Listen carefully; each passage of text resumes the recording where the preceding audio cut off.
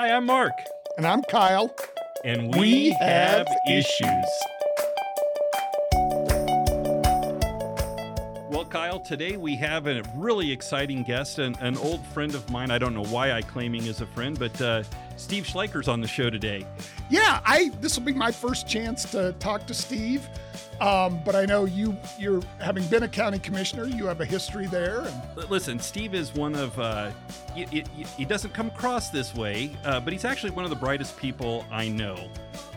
He's a pretty smart guy. In fact, I kind of refer to him as the Dwight David Eisenhower of our time.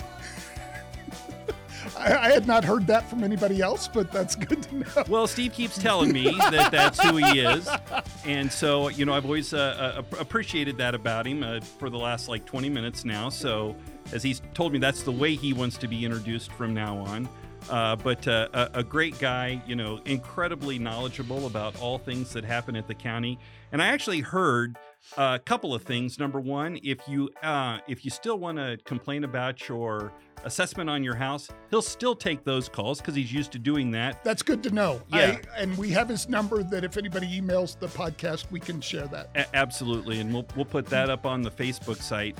And two, this is the other claim to fame that I know about Steve Schleiker. He's the only guy that uses his high school yearbook photo on his official webpage running for office. Well, the way I look now, I should probably go back and do that. That's probably not a bad idea. But no, I'm excited for today's topic. It's kind of a little bit of a political nerd topic in a way, but the redistricting on the county commission is something that they recently finished, and so I'm kind of interested to hear what the process was like. Well, and with that, we have the right political nerd to talk about it, because he can also do it in an entertaining way as well. So with that... Good. Well, Steve, what have you been at it? About a year and a half as the new clerk and recorder. You'd been the assessor before for 8 years in El Paso County, so I get that you understand local government pretty well, but it's got to be a really daunting task coming into a new job and having one of your very first things be something as important as commissioner redistricting. Yeah, and Mark, it absolutely. I mean, we began that as soon as I got into office. And one of the things that made things difficult and new was a new House bill that was passed by the state legislature back in 2021, which was 1047.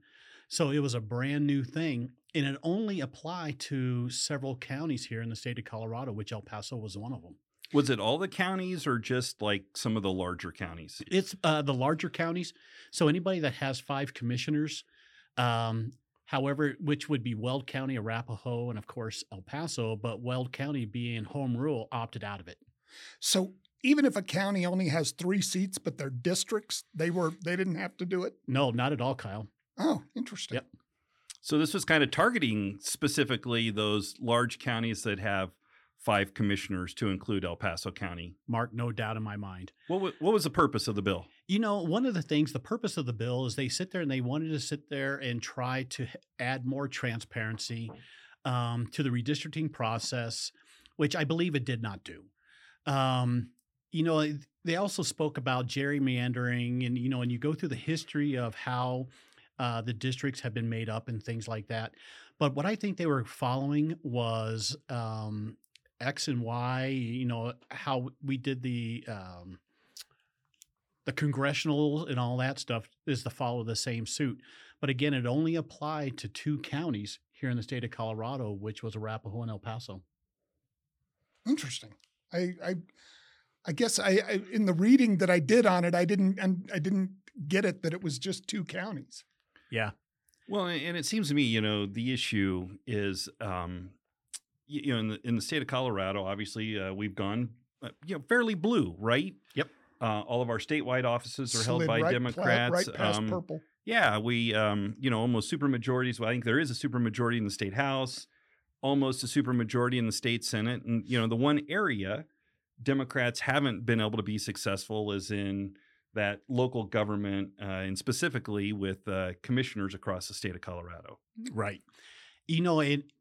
Going through the process, and I mean, Mark, we had my office put together over 30 different maps. That is something that's never, ever been done, as far as a redistricting process. And, I would go around and I would sit there and tell jokes. Is we actually had less maps for the invasion of Normandy than we did for the El Paso County Commission of Redistricting. Wow. So you did 30 maps, but with this bill, the public was allowed to submit any map they wanted to as well. So how many did you get from the public to go with your 30? So Kyle, that is a great question. 7. And out of that, it basically were several versions from the same individuals that were submitting them.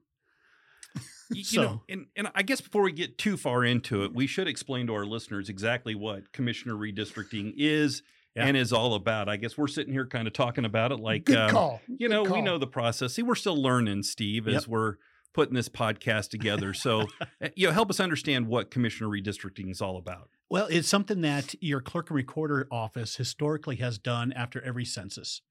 And so we just had a census done in 2020.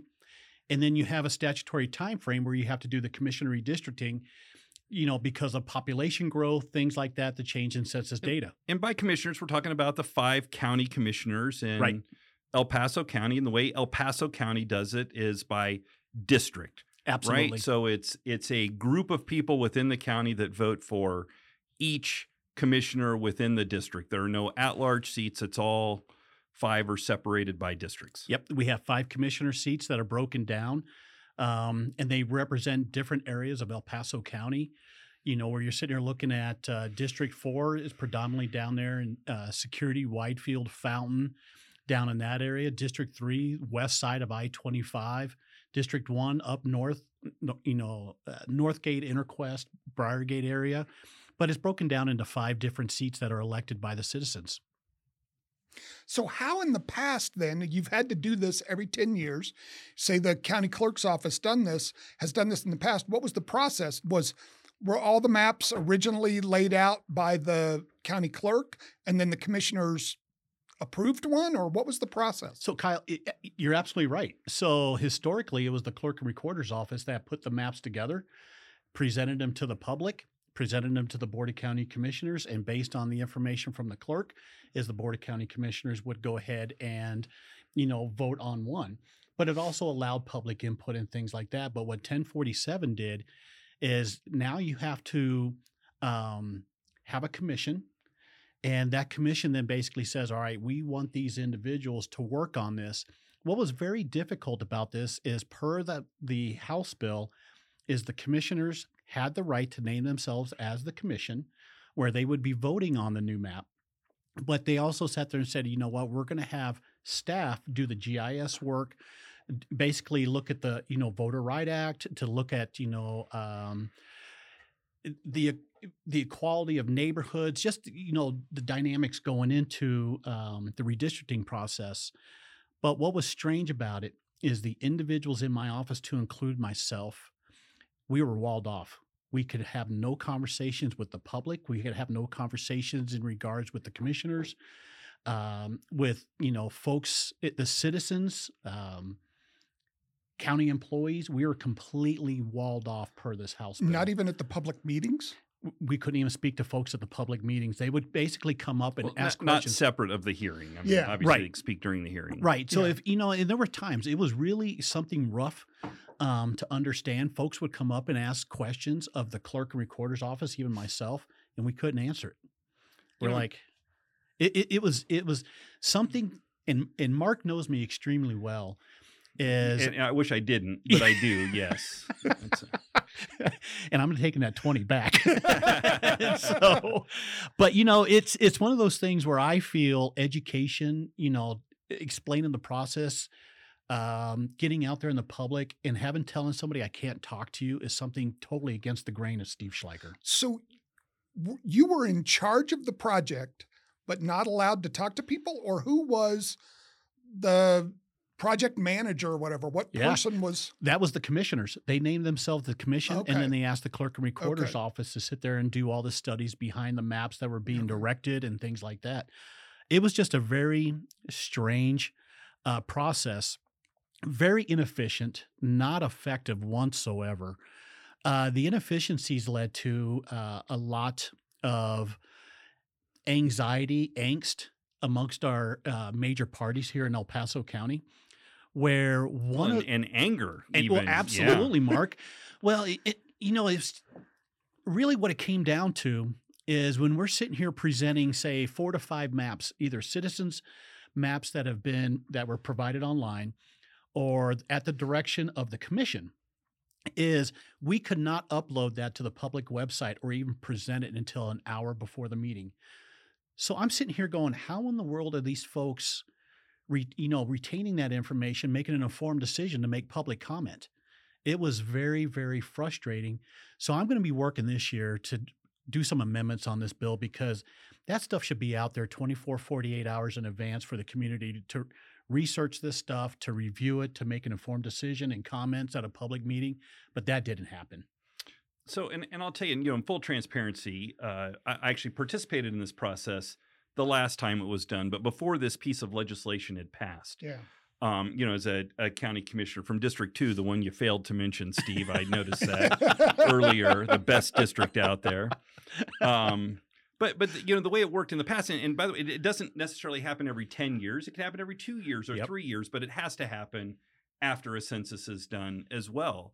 And so we would adjust the maps. I mean, we did it once in my 4.5 years on the county commission, but it had been done a couple of years before I got there. And the way it kind of worked is the clerk and recorder, comes up with some maps. You're required to have public meetings. You might have a discussion with the clerk and recorder ahead of time. And it was small tweaks. Yeah. Move a precinct here, a precinct there, an adjustment here, an adjustment there. And of course, you have all this statutory and constitutional criteria that you have to adhere to, or that you have to consider as you're creating these maps. And you have to keep communities of interest together. You have to, you're not allowed to break up minority populations. Things of that nature, right? You're just, that's stuff that's already in the law that you can't do. But this piece of legislation kind of took all of that, a significant step further. So even before, was the 5% from largest to smallest district rule in play then too? Or was that new this year? Did that factor in? No, I think that's always been a guideline as far as, being on that 5%. Really also looking at is the 3 factors. We really, took a look at political competitiveness, if things are together, where you're looking at compactness, neighborhoods, as far as if the district is compact, the Voter Right Act. I mean, we really, really dove down to each and every map of how many white Caucasians are now out of this district and going into another district. But what ended up happening was a number of precincts moved from different areas, and folks are out there going, okay, am I no longer in Commissioner District 2? You're welcome, Matt.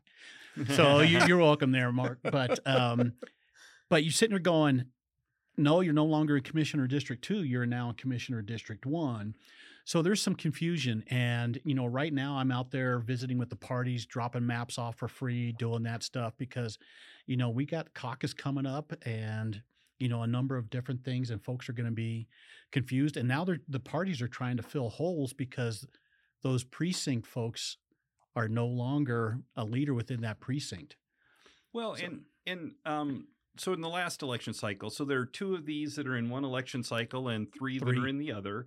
So in the last election cycle, it was 1 and 5, right, that were up for election. Yep. And then in this upcoming one, 2, 3, and 4 will be in the same cycle. And so we could have this circumstance where a precinct gets moved from 2, 3, or 4 to 1 and 5, and now they become a disenfranchised voter because they've not been able to vote for a county commissioner for 4 years. Yeah. Mark, I tell you what, that came up very early on in this process. And we were sitting here, using the term starved voters. And a lot of folks really didn't care. And it really said a lot about this, where folks were going, I don't care if people don't vote for 4 to 6 years for a county commissioner. But I'm just sitting here going, really, because I would do the hand calculations when we look at, the total population and also the number of registered voters within there. And when you sit there, like you said, you're moving folks from Commissioner District 1 or 5 to either 2, 3, or 4, you're disenfranchising them. But we were using that term, and there was folks that were like, well, that's not a part of the process. We don't want that study. And so in the old days, again, it was a couple of public meetings that were required. You know, the clerk and recorder might talk to the county commissioners ahead of time. This is what I'm thinking. And this is, why I want to do what I think is right for the community, and in my day, that was Chuck Borman was the clerk and recorder, and he was always very cognizant of making sure he wasn't disenfranchising voters and just making, small changes, just stuff around the periphery, because he didn't want to be accused of, any sort of partisan activity as a clerk and recorder, because it's not really a partisan job. But so what was the process now with this new piece of legislation in place? Mark, way different. Absolutely way different. I mean, you're sitting here looking we at... still got 30 minutes to fill here, Yeah, Steve, so more than way different. Too. Yeah. So, okay. What you're looking at is we had to have a host over 10 public meetings, where we sit there and we had to advertise it and things like that. We went to 5 different locations throughout the community, which was we held public meetings in each commissioner district. Opened up schools, just a number of different areas to go to. And, and what got to me is it takes a lot of resources to set this stuff up at these meetings when you're working remotely. And sadly, you're looking at maybe 10 people that show up. And my guess is 5 of those go to every one of them. Yeah. It's not 10 different neighborhoods showing up. It's absolutely. It was the same faces throughout the whole entire process. I just went to heckle Steve. That's why I was saying. This is why this face is made for radio, not TV, Mark. But, the other thing is you have to set up a public website. Anything communicated about redistricting had to be on the public website. So if you wanted to sit there and ask a question, it had to go on the public website to be answered. You just could not no longer send an email, to the clerk and recorder or to your county commissioner. Everything had to be posted on the website for transparency. Any maps, everything that was done had to be, posted onto this public website. But the biggest things where some of these meetings went till 9, 10 o'clock at night. And, and just basically looking at the whole entire folks having different opinions of the makeup of El Paso County. Folks have many different opinions in regards to, District 3 should not include Monument or Palmer Lake. And I listened to a podcast, you guys were talking about the WUI, the Wildland Urban Interface. And for those of us that live on the west side, we know what that's about. Yeah. And so to me, that is an element of interest for many folks that live on the west side, Peregrine, Rock Rim, Old West Side. Fires, that's what we're sitting there looking at. And now they're passing legislation in regards to if you build on the west side, it's going to cost you a bit more to meet current code than it is if you build out in Falcon. But folks that, like the WUI has nothing to do with us. So, their whole entire thing is you should be able to walk from within your commissioner district. You shouldn't have to get on the highway or things like that. But not understanding is El Paso County is very unique in many different ways. They wanted us to draw maps first based off school districts. And one of the things that makes El Paso County the most unique county in state of Colorado is we got 17 different school districts. I was going to say, I mean, Kyle, I'm sitting there going, how are we going to do this? There was no way to absolutely do it. We're like, hey, let's use District 11 as a boundary for, Commissioner District 5 or District 49 for Commissioner District 2. It's nearly impossible when you have 17 different school districts. Then we started going to look at, well, hey, let's go ahead and put the municipalities, use their boundaries to put them in with different areas. That's a challenge as well. Yeah. But the thing is, though, El Paso County, beyond having a number of different municipalities, fire districts, school districts, is we have a huge demographic that is very diverse. And the fact is, folks they forget we got 500,000 acres out east that, basically is agricultural land. And these are folks that are going, I don't want the city life. They completely different. So their interests are very different from those that are living on the west side of Colorado Springs. But the population density makes it hard to get them to not lump them in with a Absolutely. city somewhere because you can't get to the numbers. Well, and Kyle, that's just it. When you sit there and you take a look at the growth, and I mean, Mark, you know this, is most of the growth we're seeing down there still in Fountain, Fort Carson area. Out in Falcon, it's building east. And now we've been seeing a lot of growth on northeast, right along Baptist Road and going all the way out. Well, and to give an idea of scope and scale, how many people live in El Paso County, roughly? We got over 760,000. Right. We're the most populous county in the state of Colorado. And so you divide that by 5. I'm, terrible at math as an attorney. 150,000, give or take, roughly. Yeah, 150,000 people per commissioner district. It is hard to find 150,000 people that are uniquely situated in every way, right? Yeah, exactly. Or a community of interest in every way. Yep. Well, football season's coming around the corner. Baseball season's wrapping up. And even in your own neighborhood, you're seeing Cubs flags. Sorry, Mark. I don't think there are 150,000 Cubs fans in my district, but probably it's close. Yeah. But when you're sitting there looking at common interest, not everybody's a Bronco fan. You're going down there going, seriously, you're rooting for the Cowboys and all this stuff. But yeah, it was a challenge. But I will tell you is, I made a public comment to the commission is we need to put some amendments on this bill because as fast as El Paso County is growing, it would not surprise me that we have to sit there and take a look at redistricting here in a handful of years. Because when we're sitting there going up by 1.5%, 2% each year, that's pretty significant. So the rule is if the population gaps get too wide, you don't have to wait 10 years for the next census. You knock it out right then. Absolutely. Okay. Well, and what that also leads to is you get into re-precincting and all kinds of things. But as fast as we are growing, it's just going to be one of those things where we probably have to sit there and look at redistricting again. So you might move some precincts and some people might go another 4 years without getting to vote for a county commissioner. Yep. And to me, that should be something that you look at is because that is a major thing is when you disenfranchise a voter going, well, I don't get to vote for county commissioner, my local representative for 4 or 6 years. That's pretty significant. So, Mark, you were talking earlier about when you were doing it, some of the criteria that you have to play. And in what I've read, it seems like a lot of that criteria is still in play here, keeping communities together, those types of things. Did the law specify the rank order that you consider those things by, or does each county decide for themselves what's going to have priority over a different criteria?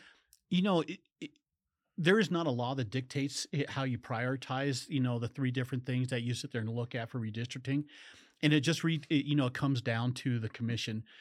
There was 3 constant things that we were looking at, which was racial ethnicity in the Voter Right Act, political competitiveness, and we studied nonstop a handful of races. We pulled federal races, we pulled county-wide races, we pulled statewide races, and we looked at the competitiveness of that. The other thing is also... Well, and hang on, I want to make sure I understand this correctly, but competitiveness, political competitiveness is not a criteria. Or was not, it's not one of the, like constitutional criteria set forward by the Supreme Court. If that were the case, there'd be states and, districts across the state. You just couldn't get there, right? Yeah. Right. So, we actually looked at the political competitiveness and also, looking at neighborhoods of interest and things like that. But the political competitiveness piece is you don't want to sit there and take a district that's, let's say, is +5 Republican historically and completely, change that up to +3 Democrat. So, those are things that we were working at is when you sit there and you change these maps, how is it changing the political competitiveness of that district? So we all know that Monument, Palmer Lake, it's pretty red up there. Falcon is pretty red. But when you start changing things where now you're looking at District 2, which is a pretty conservative voting district, and flipping that to Democrat. You did not do the due process Well, of the redistricting. And that sort of brings up a question I wanted to ask a little bit earlier, which is, you're talking about all the criteria that are required to actually look at, and people come in and they talk about, keeping my neighborhood whole, monument should be, all together, monument should be broken up, well, whatever. How much of the discussion was about political advantages and drawing these lines based on, making a district more Republican or less Republican, or more, giving a Democrat an opportunity to win? I mean, guys, I guess in full disclosure, it's been about 50 years since a Democrat has been elected to the El Paso County Commission. So how much of the discussion was about, hey, let's give the Democrats a chance here? A lot. Which is not a criteria that you should actually be looking at. Well, Mark, and all 5 county commissioners are Republicans. Yep. And so just the fact that they had that conversation is encouraging. I mean, it's nice to see from a Kyle and Mark, I'll tell you, friendly politics standpoint. Every public meeting we had, and there was a lot of comments online as well, in which I believe there was over 100 online comments, which, you sit there and you look at it when you're talking about the most populous county, in the state of Colorado, it's not much that was put as far as on the public website. But the comments were consistently is there has not been a Democrat elected to county commission for over 50 years. And it was a comment that just consistently was at every single meeting. Well, and my response to that is, well, geez, we've only had one Republican governor in like the last 70 years. What are we going to do about that, right? Right, Yeah. right. Those are comments that were being discussed amongst groups that were showing up to these meetings and things like that. But to answer your question, Mark, it was a lot. Where folks looked at the political competitiveness, they wanted to sit there and say, what, we want 2 districts. But the concern that I got is, what, again, we go back looking at the term of gerrymandering. And when you start gerrymandering a map to meet the needs of a certain party or anything like that, I think that's what this bill attempted to do. Was prevent that. Prevent that. However, there was a lot of discussions going, we want to be competitive in this district, and we want lines drawn specifically to be competitive in this district. So the way it stands now with the new districts, and I'm sure I got my numbers messed up, but 4 or 5 is now leaning Democrat if you take the makeup of the voters and their registered parties. There's one other district that's now basically break even. That would be Commissioner District 3, which 3, is that's the west side. The west side. 3 and Yep. And then District 1, I think, is the one that still has the widest margin for Republicans. Where do the other 2 fall? I assume they still lean Republican, but are they? So 2 and 4, which 2 is going to be out there on your Eastern Plains, which include, Falcon, Ellicott, Calhoun. Look at all of north and east. Yeah. Exactly. And that's pretty right now, looking at the, the data that we've been studying for months, that is double-digit leaning Republican in District 1 and District 2.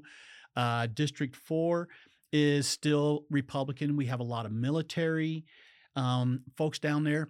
But what is unique about this, though, Kyle, and what confused a lot of folks, is folks were sitting there looking at the numbers of voting age. We had to use total population. Where that messed a lot of people up was Air Force Academy and Fort Carson, which are precincted, but a lot of those folks don't vote in El Paso County. They are registered voters in their hometown, but we have to include them in this data as total population. Yeah, so so when the voting numbers, like this November, when you look at the numbers by district, at least one or more of the districts is probably going to have lower voter turnout simply for that reason. Absolutely. So we were sitting there talking about, all right, Fort Carson has a lot of folks that live on there, but Fort Carson is very different than Air Force Academy, which, you have students there, they vote in Wyoming, Massachusetts, wherever they come from. And, those of us that served in the military, I never voted in the state that I resided in, where I was stationed at. I always voted in the state of Colorado. Because you move around so much, right? Absolutely, Mark. You keep that connection to your home of record. But that was very confusing to a lot of folks that participated in this process. Was we're not using voting age. People are actually, hey, we actually have our skin in the game here. No, we're using total population. Yeah, not registered voters, total population. So you're using total population and still trying to make competitiveness, but that's based on registered voters. Correct. Fun. Which makes it difficult to do. It was very difficult. I'll tell you, there was some long weekends, and you know what, guys, I will tell you, I have to applaud the elections department. Is hands down the best in the state. These folks did not take a day off, because when we were sitting there having 2 public meetings a week, we're sometimes putting 5 to 6 maps together in a matter of 24 to 48 hours, which meant we had to sit there and look at racial ethnicity, the Voter Right Act, communities of interest, political competitiveness. And it took a lot of studies to do that and put that data together. And they were working late at night, weekends to meet this stuff. But like I shared with you, I felt it was wasted work and information because we couldn't put it out there in a timely fashion for people to actually study this. Yeah. Well, and ultimately, there were obviously new maps were adopted. And I suppose if somebody's unhappy, they can challenge those maps with the court to say, you didn't consider the things that the court has said you're supposed to consider. But ultimately, how much of an impact did the public have in the map drawing process? I would say when it came down to the Southeast Colorado Springs, they had a major impact. They really focused on the Southeast as a community of interest, taking a look at, East Barrow, South Barrow, the communities that are south of Platte Avenue, east of I-25 as a community of interest. They had a significant say at that, where they identified 30 precincts specifically going, this is the Southeast Colorado Springs. Even though that is not defined on a map or anything like that, those of us that have lived here for a long time are going, we know that's the Southeast. And you kept all 30 of those together in the final maps. Yeah. Yep. Those are all kept them together as a community of interest on the map and stuff like that. But I will say the public had a large input on that. Wow. Yeah. Yeah. I mean, it's been an incredible process. I know. I mean, I think this whole process started about a year ago? I mean, when did the public meetings start? We started kicking off having discussions about it, Mark, probably back in April. So, I was still unpacking the box because, So not April of this year, April of the year before. Not April of 23. Oh, April of 23. Okay. Yep, absolutely. So it was April of 2023. When the voters voted me as clerk, I knew that was one of the very first things. And I moved everything from the assessor's office to the clerk's office in a trash can. And that is no joke. It was a wheeled trash can. But I just, unburied stuff and we started hitting it. But we looked at 1047 going, how are we going to comply with this? What do we need to do? And of course, you bring in all the county attorneys and things like that. So just to ensure that we're crossing the T's, dotting the I's, and making sure we're following the bill. But through the whole entire process, there was frustrations by myself, frustrations by my staff, the commission, and also the citizens. And, I'm going to work with the legislature this year to sit there and say, we need some amendments. And the sad thing is really, who's this? It's going to be a lot of work, but there's only 2 counties that really did it this year, and it was Arapahoe and El Paso County. And Arapahoe really didn't have any citizen turnout on their side, nowhere near what we had. So now again, I probably missed this earlier. Why didn't the other 5 commissioner counties go through it or have to go through it? So one of the things is in Weld County, their home rule, and they basically were like, I'm not doing it.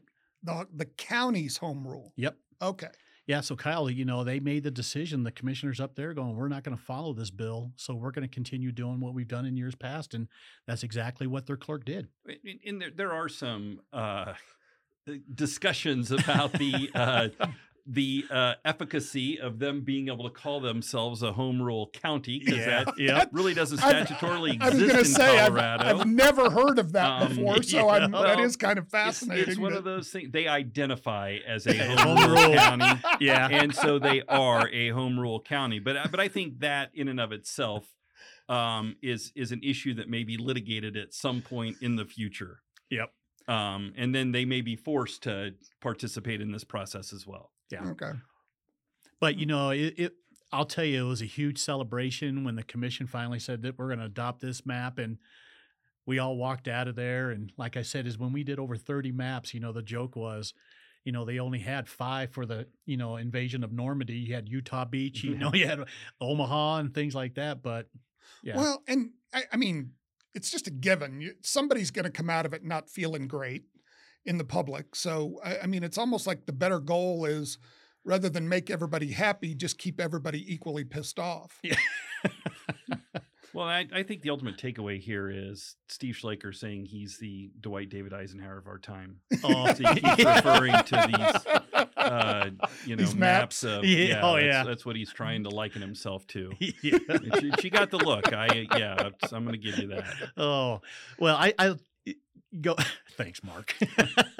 But I will tell you, Kyle, is believe it or not, after everything was said and done, and the shredded paper, fell to the ground, is I believe both parties, the major parties, the Democrats and Republicans, were happy with the results.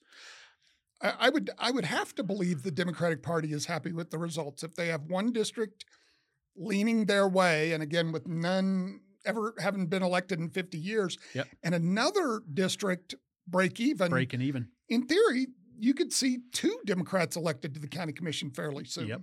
Sure, but I think the question becomes this. Was that going to happen as a result of demographic changes anyway in the county? I know that, District 3 was starting to, move more Democratic over time, as was District 5. So at the end of the day, after all of this happened, the countless hours of, employee time, staff time that goes into this, did we have a better process than in years past? And did we actually produce the best product we could have produced? Absolutely not. Taking a look at how we did things in years past, it was far more efficient. And to me, there was a lot of public input as well.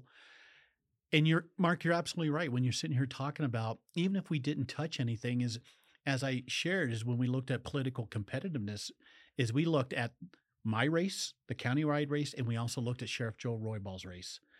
And when you're looking at doing those numbers, the split between Republicans and Democrats in each one of those commissioner districts was pretty close.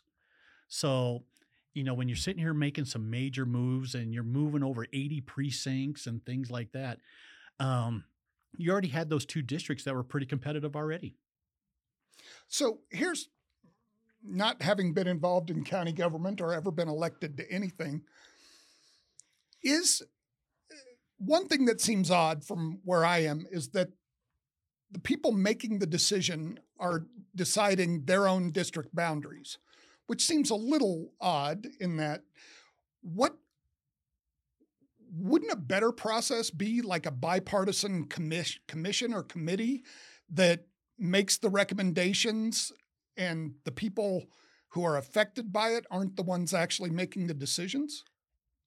Kyle, that came up quite a bit in regards to the optics of the commissioners naming themselves the commission. Okay. And not having a bipartisan commission. Okay, so it's in the law that they could have appointed. Absolutely. Okay. And so, in talking to former state senator Pete Lee, who's the one that wrote the law, is, I just wanted to sit there and find out the reasoning behind it. And he shared the reason why he changed that to allow the commissioners name themselves the commission, because he didn't think he would get bipartisan support.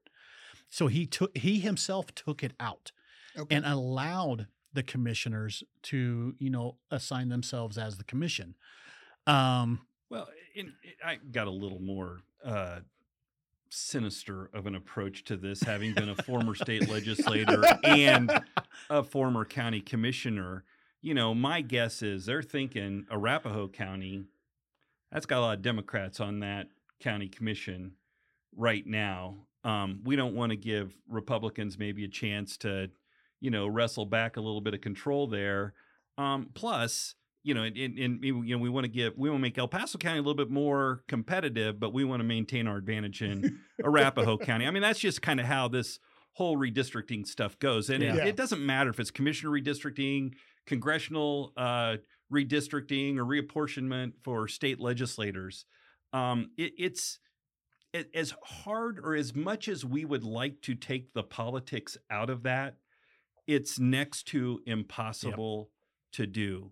I mean, even in the old way of doing things, where the Chief Justice of the state Supreme Court got 4 picks, the most picks of anybody on the reapportionment commission, politics still got into that. I mean, aren't we advanced enough technology-wise that you could create a computer program that could draw the districts using all those criteria and take the politics out of it? Oh, AI over here. That's what Kyle wants AI to take over. Next thing you know, Kyle will be doing our podcast for us too. Yeah. As long as we still get paid the same. Which isn't well. I'm going to need to talk to the boss about that.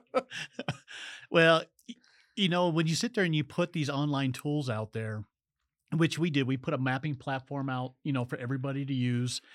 And Kyle, believe it or not, your comment is not pretty far off, because in that mapping platform, once you moved a precinct, basically the software and the program automatically updated your total population, automatically updated your racial ethnicity of how that's affecting the different, racial classes within that commissioner district. But all of that was updated within a table going, okay, are you within the variation of plus or minus 5%? Yeah. So the whole thing was really just people very were similar to that. Yeah, very similar. Just people were just sitting there going, all right, let me go ahead and copy this precinct and drop it here and see what that does. And there was a lot of that. There was folks that just didn't understand as well, Mark. Splitting precincts is not a good thing. And, and trying getting people to sit there and not do that, and how that would have an effect where they were splitting precincts in a neighborhood. So across the street, I didn't even think that was allowed. Yeah. And that's particularly a significant issue in Colorado because of the caucus process that we have. So many of our candidates' access to the primary election ballot comes through that precinct process. And that was one of the things, because we are getting ready to my office is getting ready to gear up to do 4 elections. It's going to be back to back to back, where, we got one that's coming up in this November, and, with the school districts, and we have a lot of, districts for school board members, or asking for mill levy overrides or Tabor, and leading all the way down to the 2024 general election. So, but when you start messing with precincts, it really messes things up, and can, put a hamper on our parties that are out there doing caucus and all that. Now, if we sold Palmer Lake to Douglas County, would that make it a little bit easier? Hey, and I'm only saying, I know a new resident up there. Please, that's don't write letters. It's only because Mark lives in Palmer Lake. That's right. Well, he's like, my property values have been going down since I've been up here.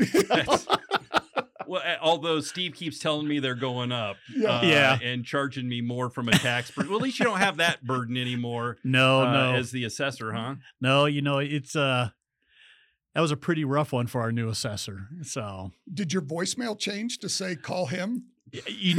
My phone, as soon as our assessor's office dropped NOVs, my phone was ringing, and my staff were going, aren't you the clerk and recorder now? I think I saw him wearing a sandwich board outside one day that says, don't blame me, call Fletcher. Yeah. That's because he was ready to be done with that burden. I'm sure. Yeah, it was something else. But, again, I'm enjoying myself, guys. Being clerk and recorder is something completely different as assessor. But, things that I shared with the community, Gents, I'm changing up a lot of things. One of which is I just got approved is we're changing out all the ballot box and election cameras where folks now, it's like we're going to put those videos and embed them on the website. So instead of people doing core requests, watch it. You can sit here and see what's going on, and just a number of different things that we are changing dramatically in the clerk's office. Nice. Yep. Well, I think that about brings us to the end here. Yeah. So Steve, is there anything that we didn't cover that we should have? No, Mark, I'll tell you this. As you probably sat there and saw as well, this is a bill that needs to change. It's absolutely ineffective, inefficient, and it's not fair to the citizens, to the commission, or anybody else involved in the redistricting process. But again, we got things done, extremely transparent, putting things out there. But again, many things need to change with this bill. Good. Well, thanks for being here. It was great. Absolutely, Kyle. Really enjoyed it. Thanks for coming. Definitely. Thank you, sir. Appreciate it. Thanks a lot. Awesome, Mark. So that, to me, again, not having gone through that process, the redistricting, not really understanding a lot about it, that was very interesting to me to hear kind of what the process was like, what the challenges were. I think this was an important show for listeners to be able to hear and understand, and just, kind of understand just the redistricting process in and of itself. We only talked about it from a county commissioner perspective, but, this happens every time we have a census with congressional districts, with state legislative districts. In fact, in the last census, I keep saying sentence. I guess there's some sort of Freudian slip there, but in the last census, we actually got another congressional district in Colorado because our population has gone up so much. And so I think it's pretty important for folks to understand, how they can best exercise their voice, have their voice heard when it comes to being able to petition local government to, get the things done that they want done in their community. Yeah, I agree. No, it was very interesting. Glad he could join us. And it'll be interesting to see over the next couple of cycles if it has an impact on the makeup of the commission. Well, yeah, absolutely. And, what a great guy, great guest, and an overall great show. And if you happen to see Steve out on the street, please refer to him as Ike. That's what he prefers. Good. So as we finish up the day, just going to check in and see any issues this week that... Kyle, lots of rants all of the time. I am turning into my grandfather, right? Because number one, I can't get enough of World War II documentaries, which, Steve spoke to my inner old guy I'm here. reading a World War II book right now. Yeah. And two, I can't yell at the TV enough when I'm watching cable news. And I think recently, I've been watching a lot of stuff related to this Trump indictment, his fourth indictment, 4 different cases in different areas. And, all my Democrat friends keep texting me, telling me, what a horrible guy he is and that he needs to be convicted. And, my Republican friends are texting me, I can't believe that the Democrats are doing this to him. And, I've talked a lot about the weaponization of the criminal justice system and how I hate that. And I've come to the conclusion, I think 2 things can be true at the same time. One, I think the Democrats can be using this as a weapon to weaponize the criminal justice system for political gain.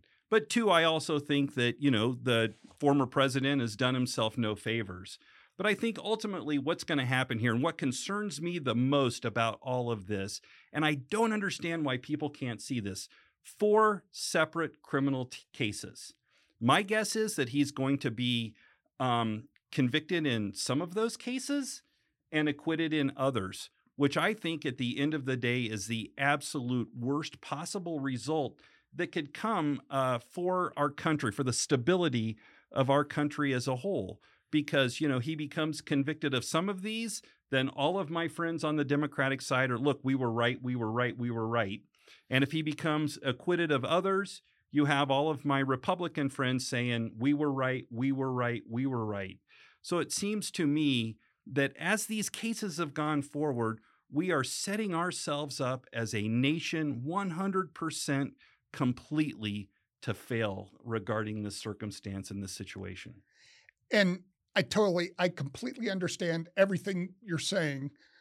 That's a first. My flip side of that is if there was criminal behavior and you don't prosecute him, what kind of a precedent does that set for future presidents to be able to run rampant?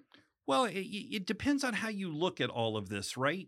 The classified documents, I was having a discussion with another attorney about this, and somebody who'd been in the military and had experienced people who had misused classified documents. I'd seen that over my time as an attorney in the military. And there's, one thing you don't do is misuse classified documents, right? Whether you intend to do it, unintentionally do it, whatever. There's no sort of criminal intent that goes along with that. It's a specific intent crime. There's not an intent element related to it. If you do it, you're guilty. And so we could take a really hard line and prosecute all of those cases. But then guess what? We have a current sitting president who, when he was vice president, obviously intentionally doesn't matter, also mishandled classified documents.